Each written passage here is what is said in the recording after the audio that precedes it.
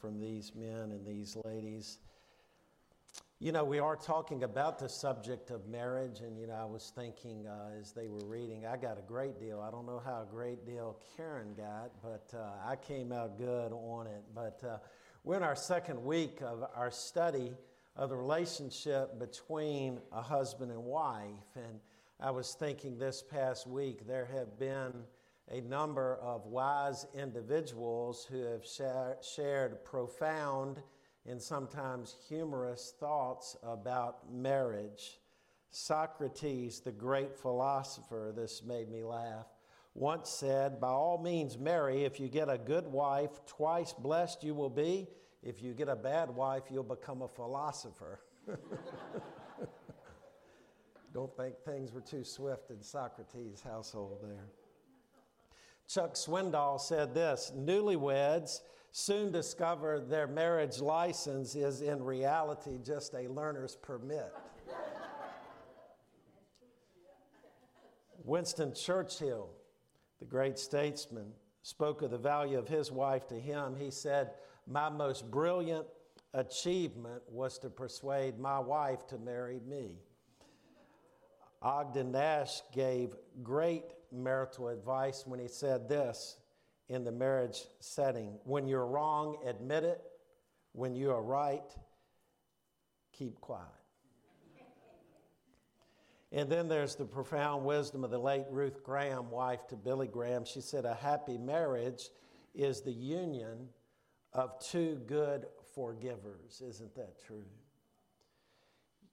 You know, the early church, as in the case of the church in every age, is called and was called to be distinct from the world.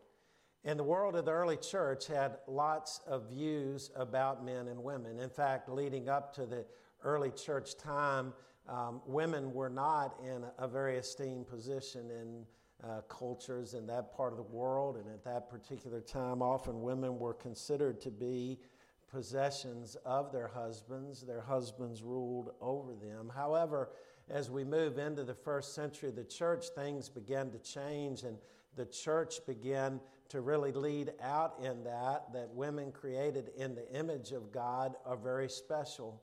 And so as Paul is writing to the early church here at Ephesus, how should the church respond, he would write, in regard to the ever-changing times? Would it embrace tradition and move back to the former norms?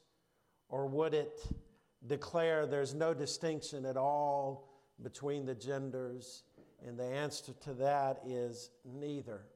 Neither extreme is right in the Christian life and in the ministry of the church. In fact, as we look at it, the wife, as we see, is to be submissive to her husband. It doesn't speak to her value at all. It speaks to role. And there is a distinction between the genders, yet God has a very perfect plan for this institution of marriage. And when we begin to take the whole of Scripture, we begin to grasp it. Last week we saw that the wife is to submit to her husband willingly. We talked about how that verb was in the middle voice and how it spoke to a voluntary submission. And ladies, today, though, we're going to see the husband's responsibility, and we're going to see that he sets the bar very high. In fact, there are more verses pertaining to the husband in this text than to the women. So I want to look today at God's command to the husbands. And so, husbands, it's time for you to tune in this morning. Ladies, we'll bring you in toward the end as we summarize all this. And as is the case, whenever God's word is preached, we can all glean something, but primarily the focus today is to husbands. And we see in verse 25, Paul writes, "Husbands, love your wives." Now, again, as we look at this, I want to remind you again, husbands, we're going to be looking at a number of verses. Last week we saw the command to the wife, or the plea to the wife, was submit yourselves to your husbands. And we talked about how that doesn't, especially in our culture today, sound very right. In fact, for many people it may sound wrong, but that's not the whole story. We read the scripture within the context of what is around it. Last Sunday evening, we had choir practice, and we were working on an old familiar hymn. And as we quite often do, we'll take time and work on various parts. And this particular part was the part that the tenors would sing. And that means I get a break because all I do is sing melody. But as we were listening, David Johnson was standing beside me, and a lot of times we'll talk back and forth. And after we heard the tenor part, he said, "You know, Rick, that doesn't even sound like the song." And I could do nothing but agree. It just didn't sound like the song. It didn't sound right. In fact, if those notes were played, we probably wouldn't have even recognized it was the song. Yet, you know where I'm going in this. That was just one part. Then the bass part was practiced. And then it was all brought together with the melody. And then it all made sense. In fact, with our simple choir, not only did it sound right when it all came together, but it actually was a beautiful thing. And so as we look at the command last week to the wives, submit yourselves, it's not in isolation, but it's brought together the beautiful composer God who so composed marriage that the wives would submit to their husbands, but we'll see added to that the part of the husbands, that we husbands are to love our wives as Christ loved the church. And so I want to look at that today. As we look at it, we're to love our wives, first we see, as Christ loved the church. This is the first of three ways that Paul describes our love as husbands is to be for our wives. And so he says, love your wife as Christ loved the church. Now, the verb that Paul uses for love is a very distinct word. You know where we're going with this. It's the word agape, which is a self-sacrificial love. It is a love that is totally concerned with the well-being of the other. In fact, eros love, which is not agape love, eros love takes. Philia love exchanges, but agape love gives. It gives unconditionally. Unless the husband think that he has it easy, Paul focuses on three aspects of Christ's love for the church. And this love that Christ has for the church husbands is our model. First, we see it is a sacrificial love. Christ loved us, it says, and gave himself for her. He gave himself for the church. In the same way, we husbands are to give ourselves for our wives. Jesus gave his life, he gave his will, he gave his desires for the church, even to the point of dying for the church. And we might add that this sacrifice that he made was unconditional. In other words, the object did not have to respond in a particular way for Jesus to give that love. In fact, think about the disciples that he loved so much. When he went to Gethsemane, they couldn't even stay awake. When he arrived at the cross, they weren't around him. And think about us. He died for us, it tells us in Romans, while we were still his enemies, while we didn't even know who he was. Christ's love is unconditional. Husbands, do you want to have a great home? Do you want to have a great marriage? It begins by loving your wife as Christ loved the church, sacrificially, unconditionally. But not only did he love the church sacrificially, but he loved it purposefully. You see, it's one thing to just sacrifice but have no goal in sight. But Jesus had a distinct goal in sight for his bride, the church. And we see two purpose clauses in our text. We see in verse 25 that the husbands are to love their wives as Christ loved the church. And then in verse 26, we see the first purpose mentioned, to make her holy, cleansing her with the washing of water by the word. Jesus' sacrificial love for the church had the goal being to make the church better. more righteous, more holy, more pure. That's why Jesus died.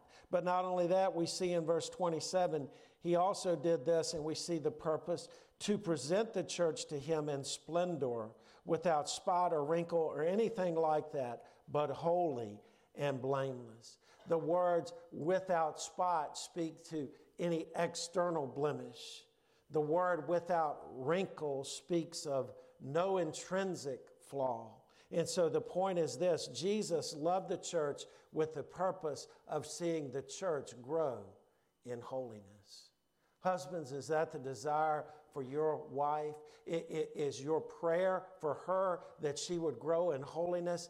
Are you the answer to that prayer? Are you leading her to become more like Christ?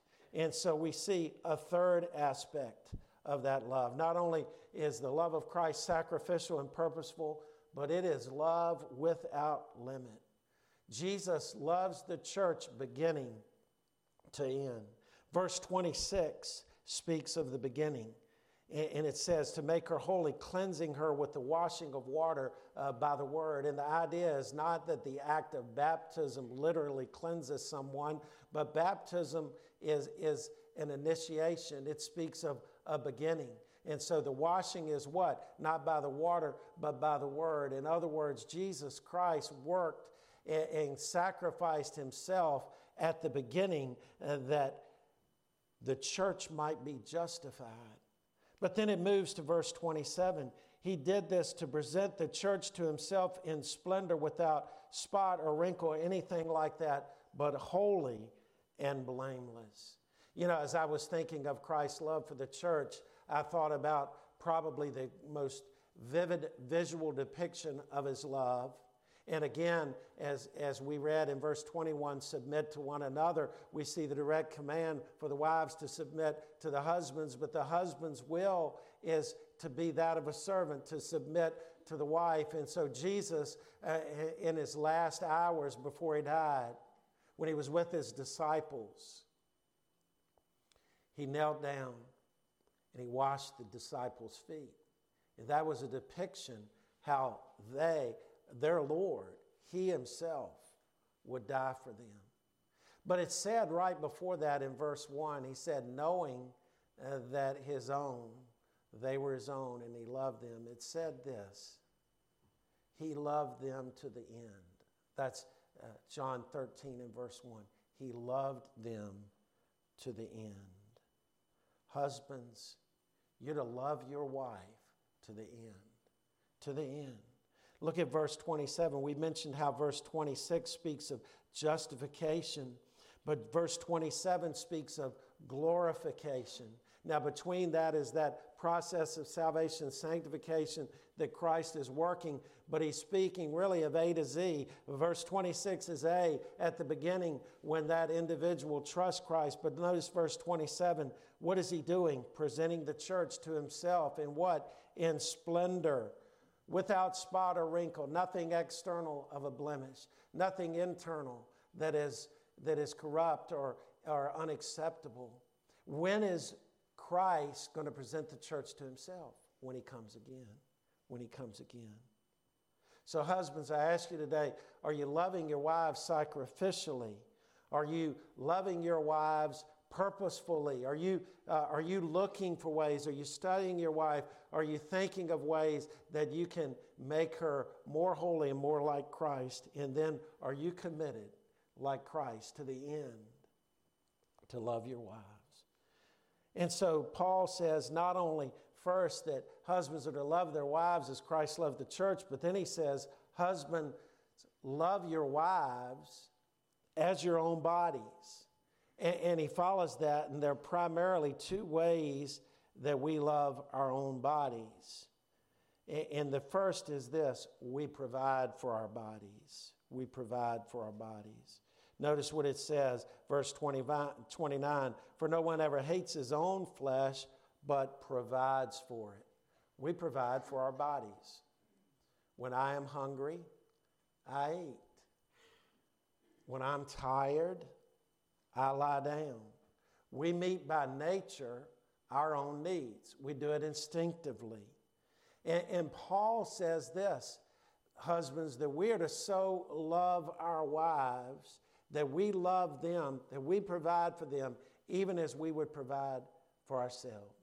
That we move outside of our egocentricity and we begin to think, what is best for my wife? What does she need here? How can I provide that? As a husband, we're to be a provider. We're to provide for our wives. But not only that, we protect them. Notice what it says, for no one, verse 29, ever hates his own flesh, but provides and cares for them. We have a built-in protection mode. If I see a hot stove and I'm in my right mind, I will not stick my hand on the eye of that stove. Why is it? Because I don't want to feel pain. We don't want to be embarrassed, do we? And we'll do anything to protect ourselves from it. I was laughing this past week. I was helping a group of middle schoolers and helping a friend of mine, and they had sort of a get-together, a gathering in Farmville. It was on Monday. And so I went late afternoon, and we had pizza, and I ate pizza. And then we had s'mores, and I had one of the kids make a s'mores for me. And I ate that thing, and marshmallow got all on me. Now, I'm famous, or rather infamous, for being the messiest eater wherever I am. And so here I am, I've got marshmallow on my cheek, I've got it on, and here are 6th and 7th grade boys, their face are as clean as I don't know what. One of my friends said, "You've got some stuff here." And immediately, you know what I did? I wanted to get it off for 2 reasons. One, I didn't want Karen to know I fudged on my diet and I ate. But secondly, who wants to walk around with stuff on your face, especially when kids could eat more neatly? So what did I do? I cleaned it off. Why? Because I care for myself, for my own body. I care about myself. I don't want to be embarrassed. I protected myself. You know, there are lots of things that I hate. I've shared before. I hate fast food workers that work slow. I want to jump over the counter and start going at it. All right? There are a lot of things that get on my nerves. But one thing I hate is when a husband embarrasses his wife in public. Not cool. Not cool at all. You're to be a protector. It angers me when I see it. If someone makes fun of your wife, you defend your wife. Don't ever joke about her cooking, joke about things. You know what I'm saying. Protect her as if she were a queen. Protect her like your own body. Defend her. Christ loved his body. Look at what it says in verse 30. Since we are members of his body, we're members of his body. And likewise, even as Christ loved his body, we're to love our wives, our own flesh, as we would our own bodies. But then finally, we see a third thing. Husbands, we're to love our wives more than anyone except God himself. God first, husband, and then your wife. Sometimes we get that out of whack when we have children. Wives toward husbands or husbands toward wives. You begin to see everything invested in the kids and not in the marriage. And then when the kids are gone, then you're there. The beautiful thing of the Word of God is we can always readjust. We can always say, God, I want to reacclimate. Because no institution is more precious to God than the institution of marriage. I would argue that the church itself is equally valued of God. In fact, even in describing his church and his marriage, we see both mentioned here. God said it was not good for the man to be alone, and so he created woman. God determined that the home would be the primary context through which education would be attained for the child. Train up a child in the way he should go, and when he is old, he will not depart from it. Husbands, not only are you to love your wife as Jesus loves the church, sacrificially, purposely, and without limit. Not only are you to love your wives as your own body, providing and protecting her, But your love for her is to exceed anything and anyone except for your love for God himself. Over the past couple of days, Karen and I got away and visited our oldest son and our two granddaughters, and it was a lot of fun. We enjoyed it. We went to Suffolk, and Friday was a pretty day, and Wilson and Brittany said to Karen and me, she's Gigi, I'm Papa, said, let's go to the park. There's a park about 2 blocks down. We walked down to it. And there were a bunch of girls when we arrived playing, and everything was just so smooth. And then came the van. 2 boys jumped out, and they changed everything. It was wide open. They were bouncing off stuff. I had a little mushroom. It was a thing that spun like a merry-go-round. I was spinning it, and our granddaughter was having fun. And then I'm spinning it. This boy had gotten on the back end of it, and all of a sudden I heard a thud. The boy had hit the ground. He wasn't sitting in the seat. He was sitting cockeyed like some type of renegade. And the first thing I thought is he's going to let out a scream and run to his mom, and I'm in trouble. No, that boy got up and went the other direction and kept going. And that was the big brother. The little brother came a little later, and Wilson said, watch this. I've seen this boy. He said, he's going to blow up in a minute. And so he's running, and I mean, it went like that. He smacked down like that, and about time I thought, is he going to cry? Will said, that boy isn't going to cry. He bounced right back up and kept going, ran into something. He was running into everything.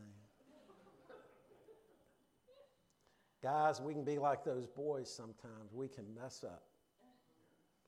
But I like the perseverance of those little boys. They got back up, and they kept going. Hey, what do we do, husbands, when we fall short? What do we do when we're dropping the ball with our wives? We're not loving them as we ought. We get back up. We repent. God, I'm sorry. God, give me the strength to be able to be the husband that you would have me to be. You know, the beautiful thing about God is he's a God of second chances, no matter how long it's been. I look at my wife. She's more virtuous than I, and I don't just say that as a false humility. She's a motivation to me. Some of you husbands, maybe your wives are like that. You look and say, man, she's been with me thick and thin. Hey, that deserves our honor. That deserves the love of Christ. So I close with this. What if, wives, and here's where you come in, what if you say, hey, I've been trying to submit. I've bit my lip sometimes rather than speaking. I've tried to honor my husband and not nag him, but it doesn't seem to be working. What do I do, Pastor? Keep doing it. Keep doing it. Believe God. God will honor it. Remember last week, wives, I shared the story of that wife who quietly served the Lord, and then her husband, before he passed, believed in the Lord, sat right up in the church, and she had a smile on her face as she sat beside him. She had a smile. Keep with it. Husbands, what if you say, I'm trying to love my wife, and I don't seem to be getting anywhere? Keep doing it. Keep serving. Keep sacrificing. Keep loving. Because God promises that if you do your part, he'll take care of it. Believe him for it. So it says in verse 33, to sum up, each one of you is to love his wife as himself, and the wife is to respect her husband. Let's pray.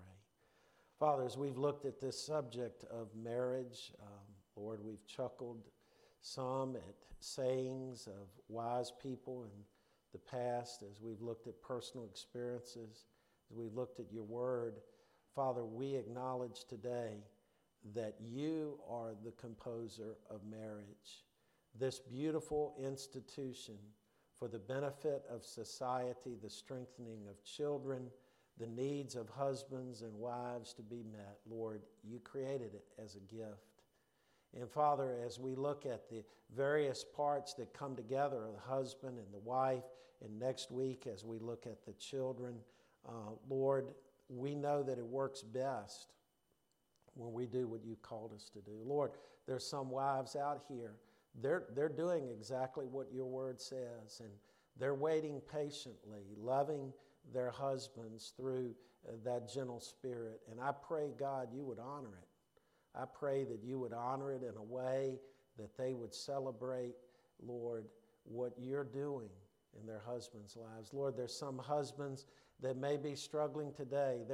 Maybe they're struggling because they haven't been everything they should be. But God, you let us get back up and go again when we repent. But Father, there may be some fathers today that are loving their wives sacrificially, but not getting the return that they expect. But Lord, keep them mindful of the fact that you loved the disciples even when they slept, even when they didn't follow you to the end. That, Lord, you loved us even while we were your enemies. And Father, in marriage, unconditional love, forgiveness, forbearance is so precious. And so I pray for the marriages in our church. I pray that there would be an awakening of love between husband and wife, and that the fruit would be manyfold and long-lasting. And we pray it in Jesus' name. Amen. Our closing hymn this morning and hymn of invitation is number